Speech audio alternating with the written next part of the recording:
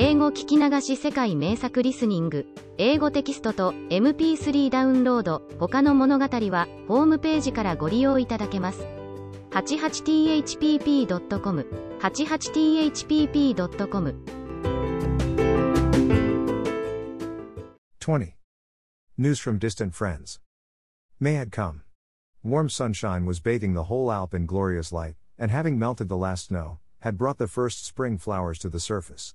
A merry spring wind was blowing, drying up the damp places in the shadow. High above in the azure heaven the eagle floated peacefully. Heidi and her grandfather were back on the Alp. The child was so happy to be home again that she jumped about among the beloved objects. Here she discovered a new spring bud, and there she watched the gay little gnats and beetles that were swarming in the sun. The grandfather was busy in his little shop, and a sound of hammering and sawing could be heard.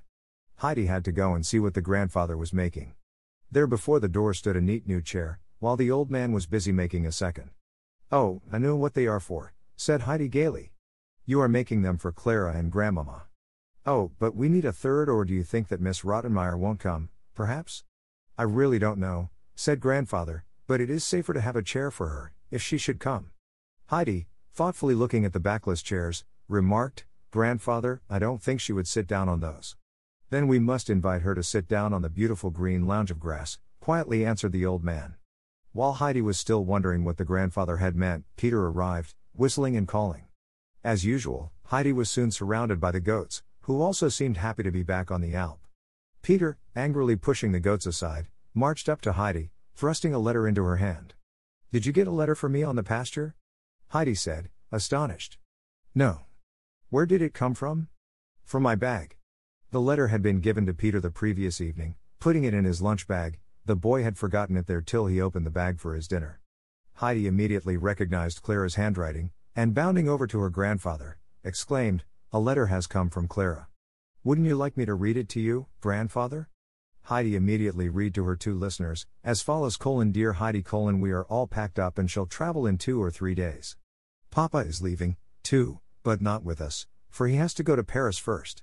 The dear doctor visits us now every day, and as soon as he opens the door, he calls, away to the Alp. For he can hardly wait for us to go. If you only knew how he enjoyed being with you last fall.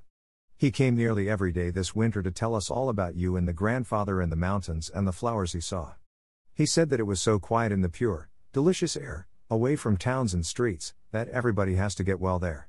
He is much better himself since his visit, and seems younger and happier. Oh, how I look forward to it all. The doctor's advice is, that I shall go to Regatz first for about 6 weeks, then I can go to live in the village, and from there I shall come to see you every fine day. Grandmama, who is coming with me, is looking forward to the trip too. But just think, Miss Rottenmeier does not want to go. When Grandmama urges her, she always declines politely. I think Sebastian must have given her such a terrible description of the high rocks and fearful abysses, that she is afraid. I think he told her that it was not safe for anybody, and that only goats could climb such dreadful heights. She used to be so eager to go to Switzerland, but now neither Tinette nor she wants to take the risk. I can hardly wait to see you again. Goodbye, dear Heidi, with much love from Grandmama, I am your true friend, Clara." When Peter heard this, he swung his rod to right and left. Furiously driving the goats before him, he bounded down the hill. Heidi visited the grandmother next day, for she had to tell her the good news. Sitting up in her corner, the old woman was spinning as usual. Her face looked sad, for Peter had already announced the near visit of Heidi's friends, and she dreaded the result. After having poured out her full heart, Heidi looked at the old woman. "What is it, grandmother?" said the child. "Are you not glad?" "Oh yes, Heidi, I am glad, because you are happy. But, grandmother, you seem so anxious. Do you still think Miss Rottenmeier is coming?" "Oh no, it is nothing. Give me your hand, for I want to be sure that you are still here. I suppose it will be for the best, even if I shall not live to see the day." "Oh, but then I would not care about this coming," to the child. The grandmother had hardly slept all night for thinking of Clara's coming. Would they take Heidi away from her, now that she was well and strong? But for the sake of the child she resolved to be brave. "Heidi," she said, "please read me the song that begins with 'God will see to it.'" Heidi immediately did as she was told. She knew nearly all the grandmother's favorite hymns by now and always found them quickly. "That does me good, child," the old woman said. Already the expression of her face seemed happier and less troubled. "Please read it a few times over, child," she entreated. Thus evening came, And when Heidi wandered homewards, one twinkling star after another appeared in the sky. Heidi stood still every few minutes, looking up to the firmament in wonder. When she arrived home, her grandfather also was looking up to the stars, murmuring to himself, "What a wonderful month!" One day clearer than the other. The herbs will be fine and strong this year. The blossom month had passed, and June, with the long, long days, had come. Quantities of flowers were blooming everywhere, filling the air with perfume. The month was nearing its end, when one morning Heidi came running out of the hut, where she had already completed her duties. Suddenly she screamed so loud that the grandfather hurriedly came out to see what had happened. "Grandfather! Come here! Look, look!" A strange procession was winding up the Alm. First marched two men, carrying an open sedan chair with a young girl in it, wrapped up in many shawls.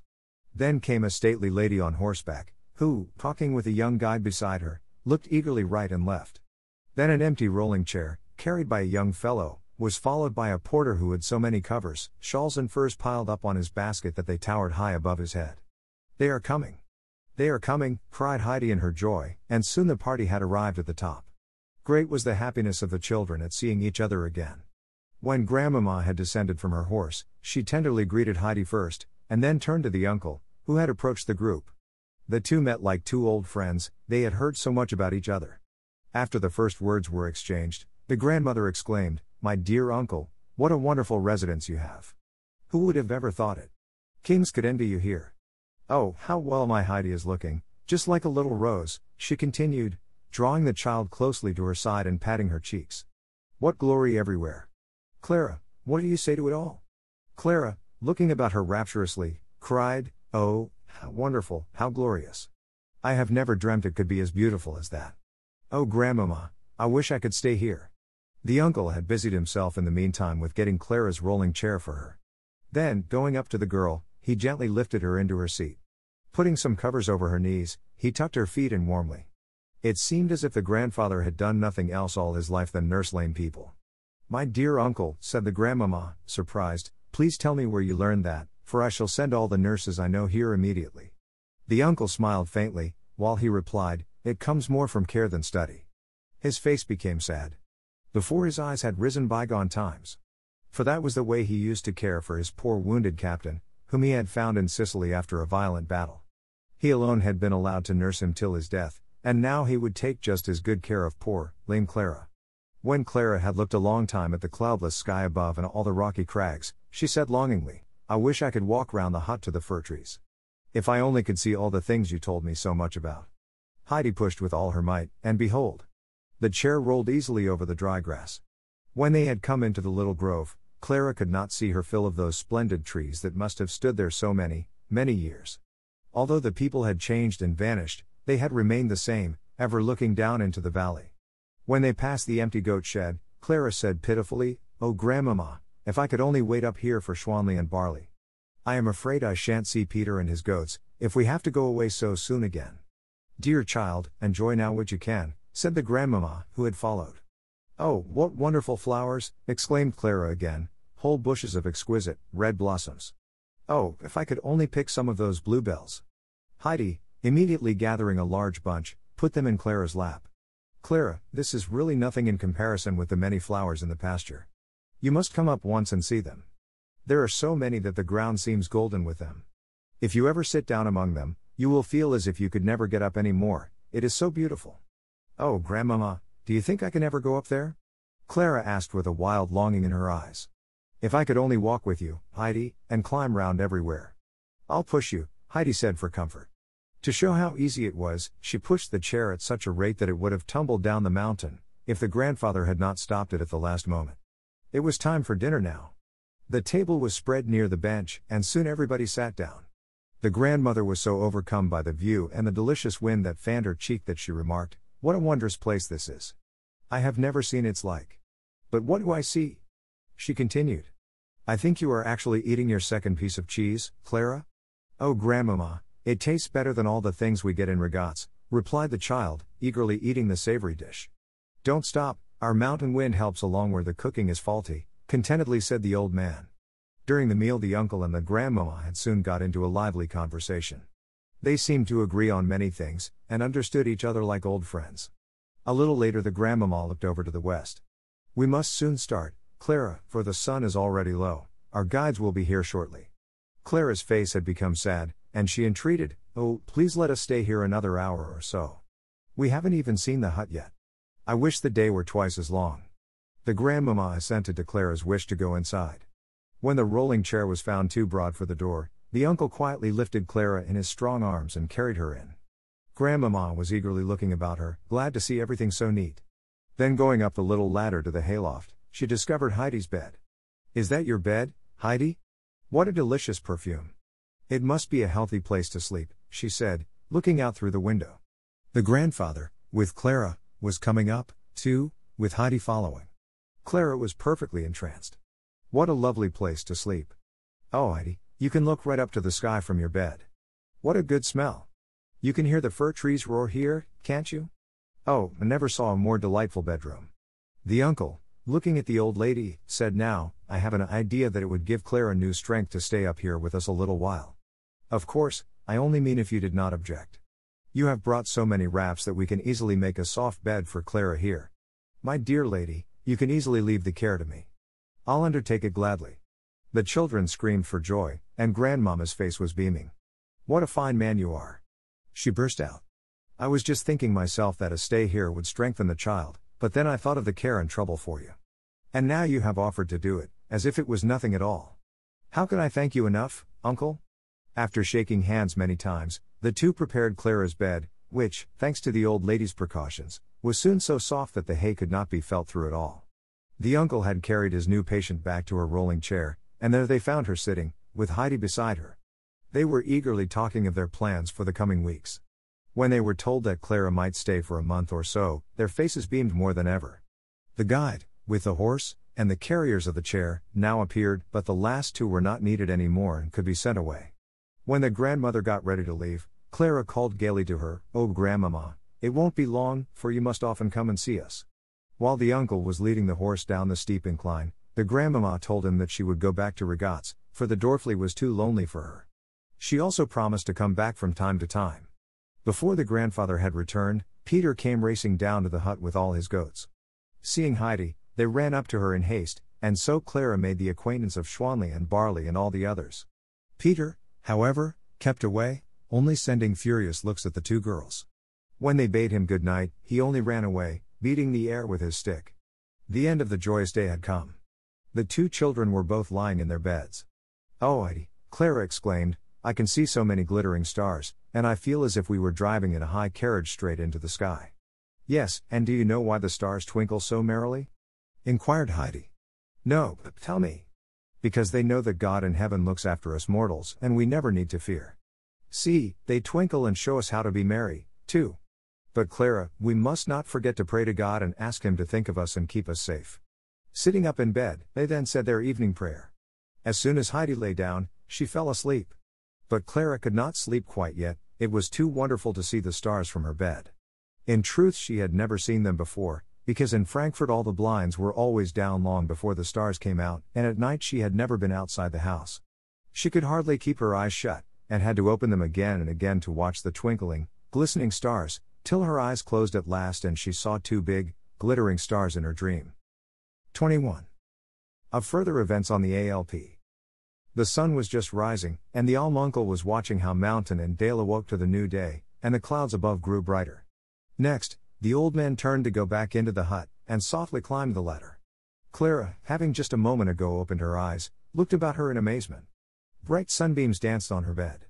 Where was she? But soon she discovered her sleeping friend, and heard the grandfather's cheery voice, "How did you sleep? Not tired?" Clara, feeling fresh and rested, said that she had never slept better in all her life. Heidi was soon awake, too, and lost no time in coming down to join Clara, who was already sitting in the sun. A cool morning breeze fanned their cheeks, and the spicy fragrance from the fir trees filled their lungs with every breath. Clara had never experienced such well-being in all her life. She had never breathed such pure, cool morning air and never felt such warm, delicious sunshine on her feet and hands. It surpassed all her expectations. "Oh, Heidi, I wish I could always stay up here with you," she said. "Now you can see that everything is as beautiful as I told you," Heidi replied triumphantly. "Up on the Alp with grandfather is the loveliest spot in all the world." The grandfather was just coming out of the shed with two full bowls of steaming, snow-white milk. Handing one to each of the children, he said to Clara, "This will do you good, little girl. It comes from Schwanli and will give you strength. To your health. Just drink it," he said encouragingly, for Clara had hesitated a little.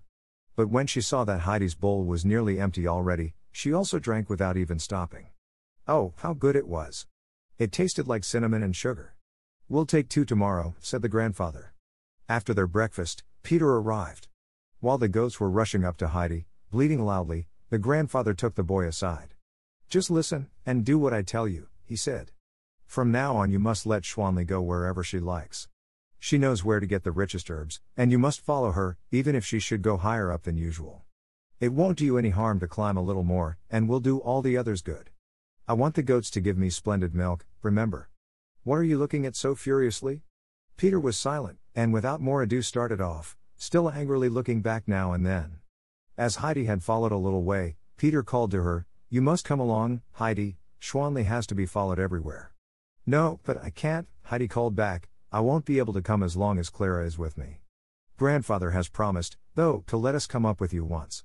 With those words Heidi returned to Clara, while the goat herd was hurrying onward, angrily shaking his fists. The children had promised to write a letter to Grandmama every day, so they immediately started on their task. Heidi brought out her own little 3-legged stool, her school books and her papers, and with these on Clara's lap they began to write. Clara stopped after nearly every sentence, for she had to look around. Oh, how peaceful it was with the little gnats dancing in the sun and the rustling of the trees. From time to time they could hear the shouting of a shepherd re-echoed from many rocks. The morning had passed, they knew not how, and dinner was ready. They again ate outside, for Clara had to be in the open air all day, if possible. The afternoon was spent in the cool shadow of the fir trees. Clara had many things to relate of Frankfurt and all the people that Heidi knew. It was not long before Peter arrived with his flock, but without even answering the girl's friendly greeting, he disappeared with a grim scowl. While Schwanli was being milked in the shed, Clara said, "Oh, Heidi, I feel as if I could not wait for my milk. Isn't it funny? All my life I have only eaten because I had to. Everything always tasted to me like cod liver oil, and I have often wished that I should never have to eat. And now I am so hungry." "Oh yes, I know," Heidi replied. She had to think of the days in Frankfurt when her food seemed to stick in her throat. When at last the full bowls were brought by the old man, Clara, seizing hers, eagerly drank the contents in one draught and even finished before Heidi. "Please, may I have a little more?" she asked, holding out the bowl. Nodding, much pleased, the grandfather soon refilled it. This time he also brought with him a slice of bread and butter for the children. He had gone to Mainz that afternoon to get the butter, and his trouble was well rewarded. They enjoyed it as if it had been the rarest dish. This evening Clara fell asleep the moment she lay down. 2 or 3 days passed in this pleasant way. The next brought a surprise. 2 strong porters came up the Alp, each carrying on his back a fresh, white bed. They also brought a letter from Grandmama, in which she thanked the children for their faithful writing, and told them that the beds were meant for them. When they went to sleep that night, they found their new beds in exactly the same position as their former ones had been. Clara's rapture in her new life grew greater every day, and she could not write enough of the grandfather's kindly care and of Heidi's entertaining stories. She told her grandmama that her first thought in the morning always was, "Thank God, I am still in the Alm hut." Grandmama was highly pleased at those reports, and put her projected visit off a little while, for she had found the ride pretty tiring. The grandfather took excellent care of his little patient, and no day passed on which he did not climb around to find the most savory herbs for Schwanli. The little goat thrived so that everybody could see it in the way her eyes were flashing. It was the 3rd week of Clara's stay. Every morning after the grandfather had carried her down, he said to her, "Would my Clara try to stand a little?" Clara always sighed, "Oh, it hurts me so." But though she would cling to him, he made her stand a little longer every day. This summer was the finest that had been for years. Day after day the sun shone on a cloudless sky, and at night it would pour its purple, rosy light down on the rocks and snowfields till everything seemed to glow like fire. Heidi had told Clara over and over again of all the flowers on the pasture, of the masses of golden roses and the blue flowers that covered the ground. She had just been telling it again, when a longing seized her, and jumping up she ran over to her grandfather, who was busy carving in the shop. "Oh, grandfather," she cried from afar, "won't you come with us to the pasture tomorrow? Oh, it's so beautiful up there now." "All right, I will," he replied, "but tell Clara that she must do something to please me. She must try to stand longer this evening for me." Heidi merrily came running with her message. Of course, Clara promised, for was it not her greatest wish to go up with Heidi to the pasture? When Peter returned this evening, he heard of the plan for the morrow. But for answer Peter only growled, nearly hitting poor Thistlefinch in his anger. The children had just resolved to stay awake all night to talk about the coming day, when their conversation suddenly ceased and they were both peacefully slumbering. In her dreams Clara saw before her a field that was thickly strewn with light blue flowers, while Heidi heard the eagle scream to her from above, "Come, come, come." 22. Something unexpected happens. The next day dawned cloudless and fair. The grandfather was still with the children, when Peter came climbing up, his goats kept at a good distance from him, to evade the rod, which was striking right and left. The truth was that the boy was terribly embittered and angry by the changes that had come. When he passed the hut in the morning, Heidi was always busy with the strange child, and in the evening it was the same. All summer long Heidi had not been up with him a single time, it was too much. And today she was coming at last, but again in company with this hateful stranger. It was then that Peter noticed the rolling chair standing near the hut. After carefully glancing about him, he rushed at the hated object and pushed it down the incline. The chair fairly flew away and had soon disappeared. Peter's conscience smote him now, and he raced up the Alp, not daring to pause till he had reached a blackberry bush. There he could hide, when the uncle might appear. Looking down, he watched his fallen enemy tumbling downwards. Sometimes it was thrown high up into the air, to crash down again the next moment harder than ever. Pieces were falling from it right and left, and were blown about. Now the stranger would have to travel home and Heidi would be his again. But Peter had forgotten that a bad deed always brings a punishment. Heidi just now came out of the hut. The grandfather, with Clara, followed. Heidi at first stood still, and then, running right and left, she returned to the old man. "What does this mean? Have you rolled the chair away, Heidi?" he asked. "I am just looking for it everywhere, grandfather." "You said it was beside the shop door," said the child, still hunting for the missing object. A strong wind was blowing, which at this moment violently closed the shop door. "Grandfather, the wind has done it," exclaimed Heidi eagerly. "Oh dear! If it has rolled all the way down to the village, it will be too late to go today. It will take us a long time to fetch it. If it has rolled down there, we shall never get it any more, for it will be smashed to pieces," said the old man, looking down and measuring the distance from the corner of the hut. "I don't see how it happened," he remarked. "What a shame! Now I'll never be able to go up to the pasture," lamented Clara. "I am afraid I'll have to go home now. What a pity, what a pity! You can find a way for her to stay, grandfather, can't you? We'll go up to the pasture today, as we have planned. Then we shall see what further happens." The children were delighted, and the grandfather lost no time in getting ready. First he fetched a pile of covers, and seating Clara on a sunny spot on the dry ground, he got their breakfast. "I wonder why Peter is so late today," he said, leading his goats out of the shed. Then, lifting Clara up on one strong arm, he carried the covers on the other. "Now, march," he cried. "The goats come with us." That suited Heidi, and with one arm round Schwanli and the other round Barley, she wandered up. Her little companions were so pleased at having her with them again that they nearly crushed her with affection. What was their astonishment when, arriving on top, they saw Peter already lying on the ground, with his peaceful flock about him. "What did you mean by going by us like that? I'll teach you," called the uncle to him. Peter was frightened, for he knew the voice. "Nobody was up yet," the boy retorted. "Have you seen the chair?" asked the uncle again. "Which?" Peter growled. The uncle said no more. Unfolding the covers, he put Clara down on the dry grass. Then, when he had been assured of Clara's comfort, he got ready to go home. The three were to stay there till his return in the evening. When dinner time had come, Heidi was to prepare the meal and see that Clara got Schwanli's milk. The sky was a deep blue and the snow on the peaks was glistening. The eagle was floating above the rocky crags. The children felt wonderfully happy. Now and then one of the goats would come and lie down near them. Tender little Snowhopper came oftener than any and would rub her head against their shoulders.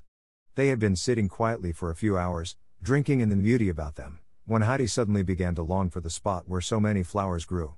In the evening it would be too late to see them, for they always shut their little eyes by then. "Oh, Clara," she said hesitatingly, "would you be angry if I went away from you a minute and left you alone? I want to see the flowers, but wait!" Jumping away, she brought Clara some bunches of fragrant herbs and put them in her lap. Soon after she returned with little Snowhopper. "So, now you don't need to be alone," said Heidi. When Clara had assured her that it would give her pleasure to be left alone with the goats, Heidi started on her walk. Clara slowly handed one leaf after another to the little creature. It became more and more confiding, and cuddling close to the child, ate the herbs out of her hand. It was easy to see how happy it was to be away from the boisterous big goats, which often annoyed it. Clara felt a sensation of contentment such as she had never before experienced. She loved to sit there on the mountainside with the confiding little goat by her. A great desire rose in her heart that hour. She longed to be her own master and be able to help others instead of being helped by them. Many other thoughts and ideas rushed through her mind. How would it be to live up here in continual sunshine? The world seemed so joyous and wonderful all of a sudden. Premonitions of future undreamt of happiness made her heart beat. Suddenly she threw both arms about the little goat and said, "Oh, little snowhopper, how beautiful it is up here. If I could always stay with you."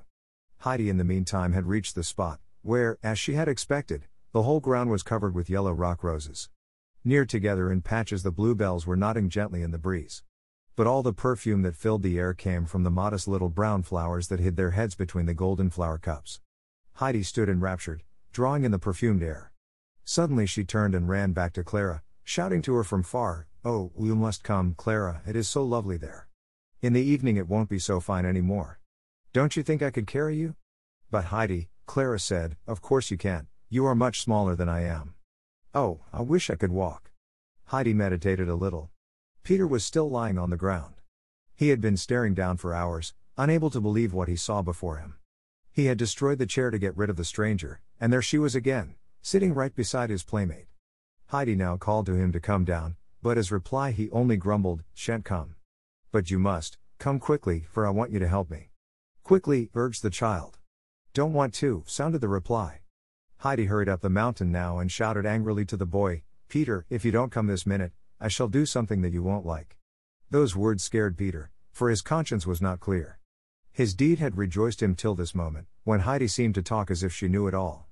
What if the grandfather should hear about it? Trembling with fear, Peter obeyed. "I shall only come if you promise not to do what you said," insisted the boy. No, I won't." "Don't be afraid," said Heidi compassionately, "just come along, it isn't so hard." Peter, on approaching Clara, was told to help raise the lame child from the ground on one side, while Heidi helped on the other. This went easily enough, but difficulties soon followed. Clara was not able to stand alone, and how could they get any further? "You must take me round the neck," said Heidi, who had seen what poor guides they made. The boy, who had never offered his arm to anybody in his life, had to be shown how first, before further efforts could be made. But it was too hard. Clara tried to set her feet forward, but got discouraged. "Press your feet on the ground more and I am sure it will hurt you less," suggested Heidi. "Do you think so?" said Clara, timidly. But, obeying, she ventured a firmer step and soon another, uttering a little cry as she went. "Oh, it really has hurt me less," she said joyfully. "Try it again," Heidi urged her. Clara did, and took another step, and then another and another still. Suddenly she cried aloud, "Oh, Heidi, I can do it. Oh, I really can. Just look. I can take steps, one after another." Heidi rapturously exclaimed, "Oh, Clara, can you really? Can you walk? Oh, can you take steps now? Oh, if only grandfather would come. Now you can walk, Clara, now you can walk," she kept on saying joyfully. Clara held on tight to the children, but with every new step she became more firm. "Now you can come up here every day," cried Heidi. "Now we can walk wherever we want to and you don't have to be pushed in a chair anymore. Now you'll be able to walk all your life." Oh, what joy! Clara's greatest wish, to be able to be well like other people, had been fulfilled at last. It was not very far to the flowering field. Soon they reached it and sat down among the wealth of bloom. It was the first time that Clara had ever rested on the dry, warm earth. All about them the flowers nodded and exhaled their perfume. It was a scene of exquisite beauty. The two children could hardly grasp this happiness that had come to them.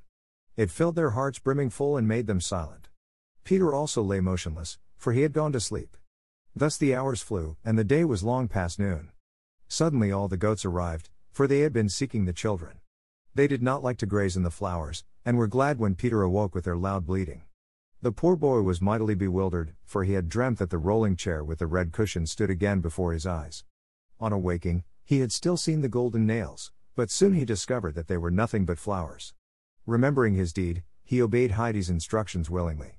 When they came back to their former place, Heidi lost no time in setting out the dinner.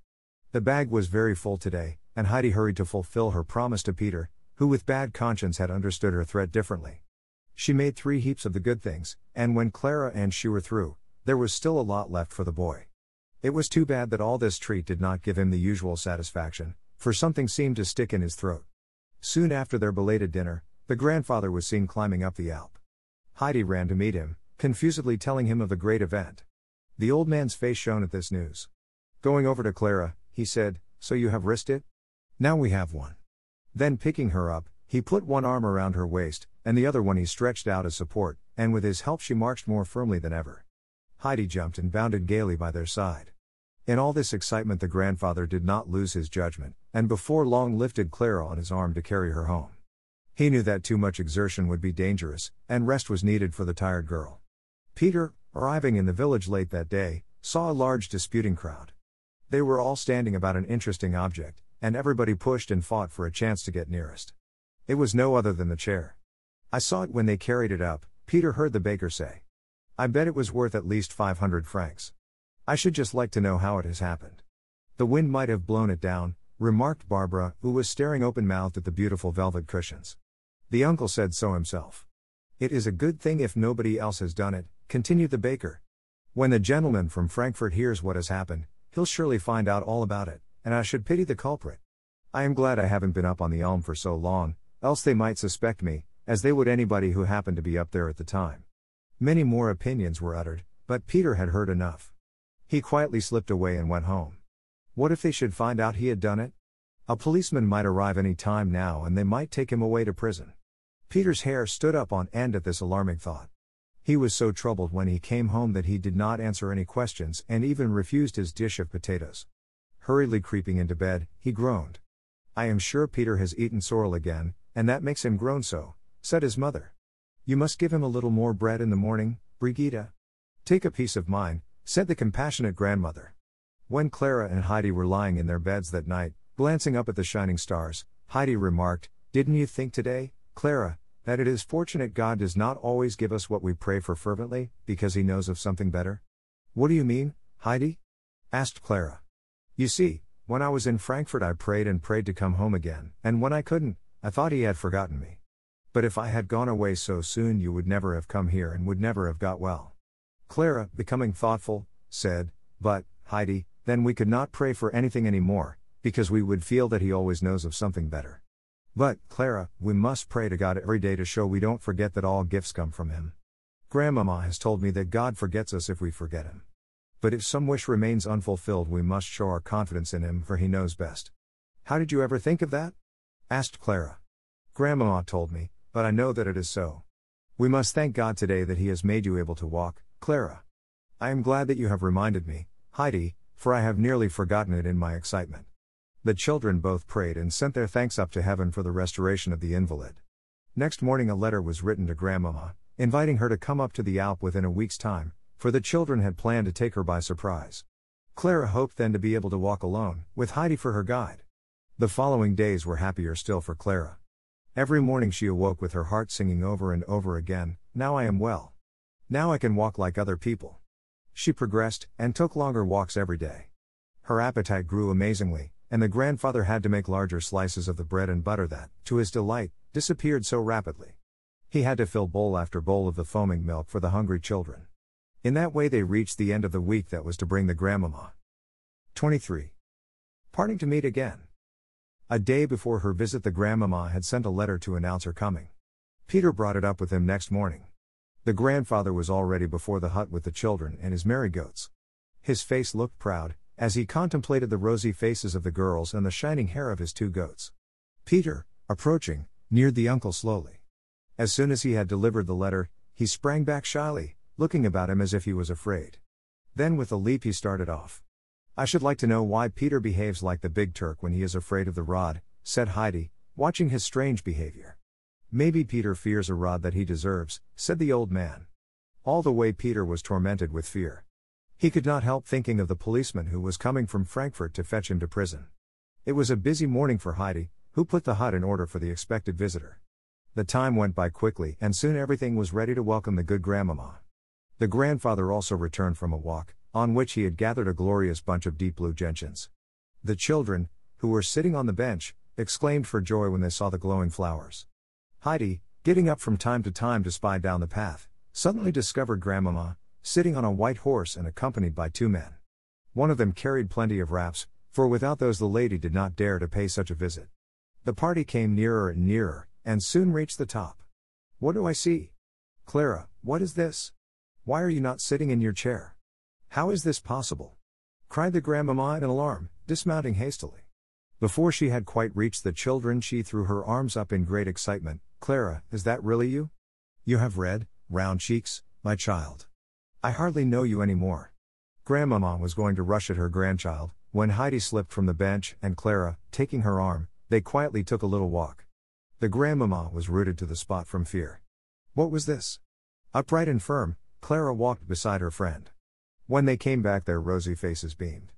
Rushing toward the children, the grandmother hugged them over and over again. Looking over to the bench, she beheld the uncle, who sat there smiling. Taking Clara's arm in hers, she walked over to him, continually venting her delight.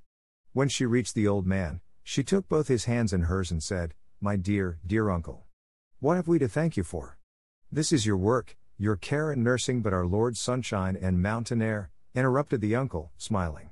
Then Clara called, "Yes, and also Schwanley's good, delicious milk. Grandmamma, you ought to see how much goat milk I can drink now. Oh, it is so good." "Indeed, I can see that from your cheeks," said the grandmamma, smiling. "No, I hardly recognize you any more. You have become broad and round. I never dreamt that you could get so stout and tall. Oh, Clara, is it really true? I cannot look at you enough. But now I must telegraph your father to come. I shan't tell him anything about you, for it will be the greatest joy of all his life. My dear uncle, how are we going to manage it? Have you sent the men away?" "I have, but I can easily send the goatherd." So they decided that Peter should take the message. The uncle immediately whistled so loud that it resounded from all sides. Soon Peter arrived, white with fear, for he thought his doom had come. But he only received a paper that was to be carried to the post office of the village. Relieved for the moment, Peter set out. Now all the happy friends sat down round the table, and Grandmamma was told how the miracle had happened. Often the talk was interrupted by exclamations of surprise from Grandmamma, who still believed it was all a dream.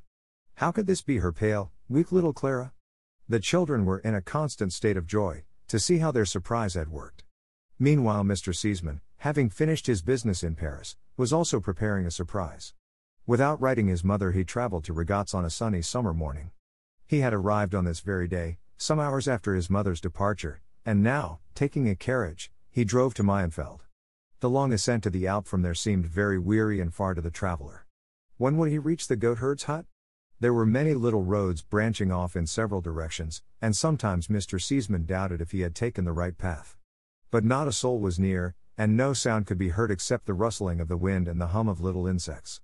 A merry little bird was singing on a large tree, but nothing more. Standing still and cooling his brow, he saw a boy running down the hill at topmost speed. Mr. Seesman called to him, but with no success, for the boy kept at a shy distance. "Now, my boy, can't you tell me if I am on the right path to the hut where Heidi lives and the people from Frankfurt are staying?" A dull sound of terror was the only reply. Peter shot off and rushed head over heels down the mountainside, turning wild somersaults on his perilous way. His course resembled the course his enemy had taken some days ago. "What a funny, bashful mountaineer," Mr. Seesman remarked to himself, thinking that the appearance of a stranger had upset this simple son of the Alps. After watching the downward course of the boy a little while, he soon proceeded on his way. In spite of the greatest effort, Peter could not stop himself, and kept rolling on. But his fright and terror were still more terrible than his bumps and blows.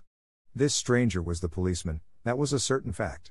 At last, being thrown against a bush, he clutched it wildly. "Good, here's another one." A voice near Peter said. "I wonder who is going to be pushed down tomorrow, looking like a half-open potato bag?" The village baker was making fun of him. For a little rest after his weary work, he had quietly watched the boy. Peter regained his feet and slunk away. How did the baker know the chair had been pushed? He longed to go home to bed and hide, for there alone he felt safe. But he had to go up to the goats, and the uncle had clearly told him to come back as quickly as he could. Groaning, he limped away up to the Alp. How could he run now, with his fear and all his poor, sore limbs? Mr. Seesman had reached the hut soon after meeting Peter, and felt reassured. Climbing further, with renewed courage, he at last saw his goal before him, but not without long and weary exertion. He saw the alm hut above him, and the swaying fir trees. Mr. Seesman eagerly hurried to encounter his beloved child. They had seen him long ago from the hut, and a treat was prepared for him that he never suspected. As he made the last steps, he saw two forms coming towards him. A tall girl, with light hair and rosy face, was leaning on Heidi, whose dark eyes sparkled with keen delight. Mr. Seesman stopped short, staring at this vision. Suddenly big tears rushed from his eyes, for this shape before him recalled sweet memories. Clara's mother had looked exactly like this fair maiden. Mr. Seesman at this moment did not know if he was awake or dreaming. "Papa, don't you know me anymore?" Clara called with beaming eyes. "Have I changed so much?" Mr. Seesman rushed up to her, folding her in his arms. "Yes, you have changed. How is it possible? Is it really true? Is it really you, Clara?" asked the overjoyed father, embracing her again, and then gazing at her, as she stood tall and firm by his side. His mother joined them now, for she wanted to see the happiness of her son. "What do you say to this, my son? Isn't our surprise finer than yours?" she greeted him. "But come over to our benefactor now, I mean the uncle."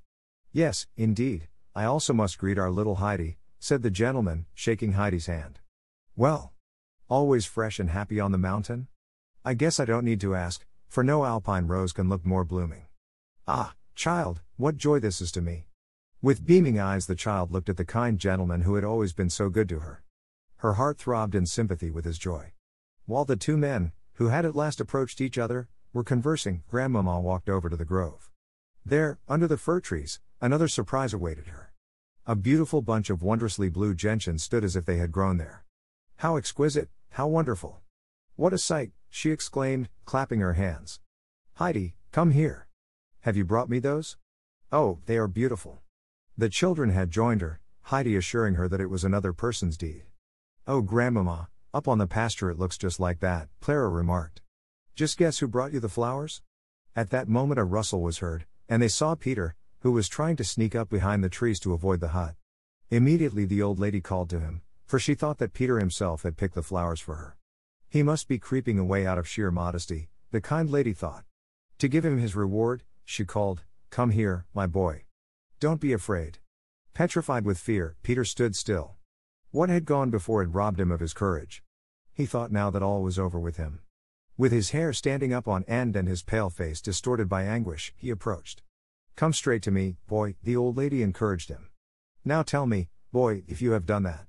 In his anxiety, Peter did not see the grandmama's finger that pointed to the flowers. He only saw the uncle standing near the hut, looking at him penetratingly, and beside him the policeman, the greatest horror for him in the world.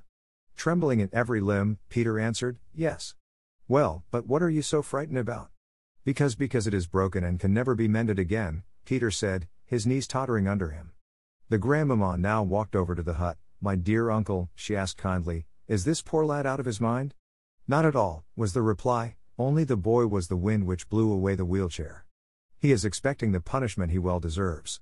Grandmama was very much surprised, for she vowed that Peter looked far from wicked. Why should he have destroyed the chair? The uncle told her that he had noticed many signs of anger in the boy since Clara's advent on the Alp. He assured her that he had suspected the boy from the beginning. "My dear uncle," the old lady said with animation, "we must not punish him further. We must be just. It was very hard on him when Clara robbed him of Heidi, who was his greatest treasure. When he had to sit alone day after day, it roused him to a passion which drove him to this wicked deed. It was rather foolish, but we all get so when we get angry." The lady walked over to the boy again, who was still quivering with fear. Sitting down on the bench, she began, "Come, Peter, I'll tell you something. Stop trembling and listen. You pushed the chair down, to destroy it. You knew very well that it was wicked and deserved punishment. You tried very hard to conceal it, did you not? But if somebody thinks that nobody knows about a wicked deed, he is wrong. God always knows it. As soon as he finds that a man is trying to conceal an evil he has done, he wakens a little watchman in his heart, who keeps on pricking the person with a thorn till all his rest is gone. He keeps on calling to the evildoer, 'Now you'll be found out. Now your punishment is near!' His joy has flown, for fear and terror take its place. Have you not just had such an experience, Peter?" Peter nodded, all contrite. He certainly had experienced this. "You have made a mistake," the grandmama continued, "by thinking that you would hurt Clara by destroying her chair. It has so happened that what you have done has been the greatest good for her. She would probably never have tried to walk, if her chair had been there. If she should stay here, she might even go up to the pasture every single day. Do you see, Peter? God can turn a misdeed to the good of the injured person and bring trouble on the offender. Have you understood me, Peter? Remember the little watchman when you long to do a wicked deed again. Will you do that? Yes, I shall, Peter replied, still fearing the policeman, who had not left yet. So now that matter is all settled, said the old lady in conclusion. Now tell me if you have a wish, my boy, for I am going to give you something by which to remember your friends from Frankfurt. What is it? What would you like to have? Peter, lifting his head, stared at the grandmamma with round, astonished eyes. He was confused by this sudden change of prospect. Being again urged to utter a wish, he saw at last that he was saved from the power of the terrible man. He felt as if the most crushing load had fallen off him. He knew now that it was better to confess at once, when something had gone wrong, so he said, I have also lost the paper. Reflecting a while, the grandmamma understood and said, that is right. Always confess what is wrong, then it can be settled. And now, what would you like to have? So Peter could choose everything in the world he wished. His brain got dizzy. He saw before him all the wonderful things in the fair in Mayenfeld. He had often stood there for hours, looking at the pretty red whistles and the little knives. Unfortunately, Peter had never possessed more than half what those objects cost. He stood thinking, not able to decide, when a bright thought struck him. 10 pennies, said Peter with decision. That certainly is not too much, the old lady said with a smile, taking out of her pocket a big, round thaler, on top of which she laid 20 pennies. Now I'll explain this to you. Here you have as many times 10 pennies as there are weeks in the year.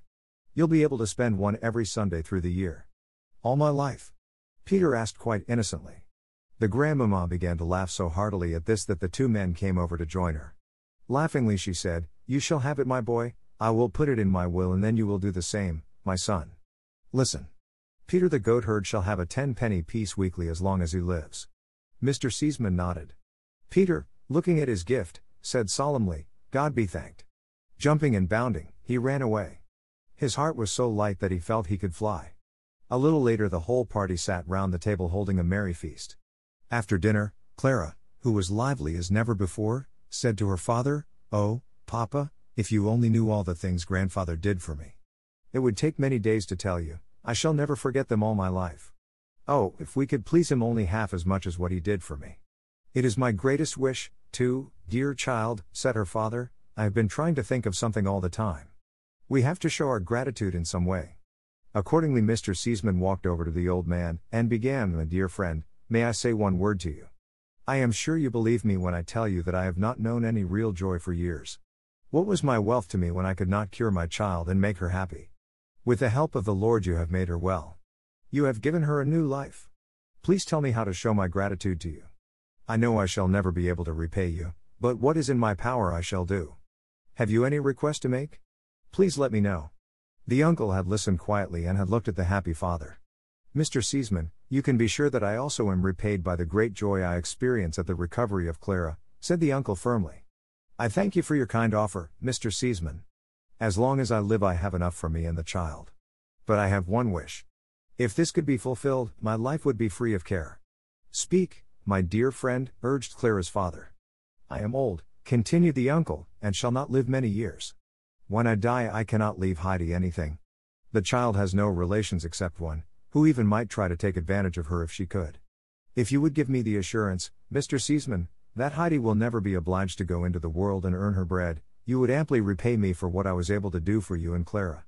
My dear friend, there is no question of that, began Mr. Seaman, the child belongs to us. I promise at once that we shall look after her so that there will not be any need of her ever earning her bread. We all know that she is not fashioned for a life among strangers. Nevertheless, she has made some true friends, and one of them will be here very shortly. Dr. Klassen is just now completing his last business in Frankfurt. He intends to take your advice and live here. He has never felt so happy as with you and Heidi. The child will have 2 protectors near her, and I hope with God's will, that they may be spared a long, long time. And may it be God's will. Added the grandmamma, who with Heidi had joined them, shaking the uncle tenderly by the hand. Putting her arms around the child, she said, Heidi, I want to know if you also have a wish? Yes indeed, I have, said Heidi, pleased. Tell me what it is, child. I should like to have my bed from Frankfurt with the 3 high pillows and the thick, warm cover. Then grandmother will be able to keep warm and won't have to wear her shawl in bed. Oh, I'll be so happy when she won't have to lie with her head lower than her heels, hardly able to breathe. Heidi had said all this in one breath, she was so eager. Oh dear, I had nearly forgotten what I meant to do. I am so glad you have reminded me, Heidi. If God sends us happiness, we must think of those who have many privations. I shall telegraph immediately for the bed, and if Miss Rottenmeier sends it off at once, it can be here in 2 days. I hope the poor blind grandmother will sleep better when it comes. Heidi, in her happiness, could hardly wait to bring the old woman the good news. Soon it was resolved that everybody should visit the grandmother, who had been left alone so long. Before starting, however, Mr. Seesman revealed his plans. He proposed to travel through Switzerland with his mother and Clara. He would spend the night in the village, so as to fetch Clara from the Alm next morning for the journey. From there they would go first to Regatz and then further. The telegram was to be mailed that night. Clara's feelings were divided, for she was sorry to leave the Alp, but the prospect of the trip delighted her. When everything was settled, they all went down, the uncle carrying Clara, who could not have risked the lengthy walk. All the way down Heidi told the old lady of her friends in the hut, the cold they had to bear in winter and the little food they had. Brigitte was just hanging up Peter's shirt to dry, when the whole company arrived. Rushing into the house, she called to her mother, "Now they are all going away. Uncle is going, too, carrying the lame child." "Ohst it really be?" sighed the grandmother. "Have you seen whether they took Heidi away? Oh, if she only could give me her hand once more. Oh, I long to hear her voice once more." The same moment the door was flung open and Heidi held her tight. "Grandmother, just think. My bed with the 3 pillows and the thick cover is coming from Frankfurt. Grandmama has said that it will be here in 2 days. Heidi thought that grandmother would be beside herself with joy, but the old woman, smiling sadly, said, "Oh, what a good lady she must be. I know I ought to be glad she is taking you with her, Heidi, but I don't think I shall survive it long." But nobody has said so, the grandmama, who had overheard those words, said kindly. Pressing the old woman's hand, she continued, "It is out of the question. Heidi will stay with you and make you happy. To see Heidi again, we will come up every year to the Alm, for we have many reasons to thank the Lord there." Immediately the face of the grandmother lighted up, and she cried tears of joy. "Oh, what wonderful things God is doing for me," said the grandmother, deeply touched. "How good people are to trouble themselves about such a poor old woman as I. Nothing in this world strengthens the belief in a good Father in heaven more than this mercy and kindness shown to a poor, useless little woman like me." "My dear grandmother," said Mrs. Seesman, "before God in heaven we are all equally miserable and poor. Woe to us, if he should forget us! But now we must say goodbye. Next year we shall come to see you just as soon as we come up the Alp. We shall never forget you." With that, Mrs. Seesman shook her hand.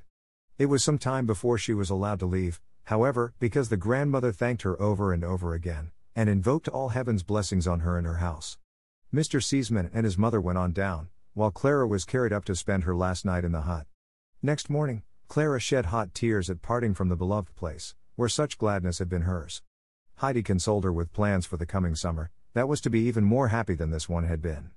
Mr. Seesman then arrived, and a few last parting words were exchanged. Clara, half crying, suddenly said, "Please give my love to Peter and the goats, Heidi. Please greet Schwanli especially for me, for she has helped a great deal in making me well." "What could I give her?" "You can send her salt, Clara. You know how fond she is of that," advised little Heidi.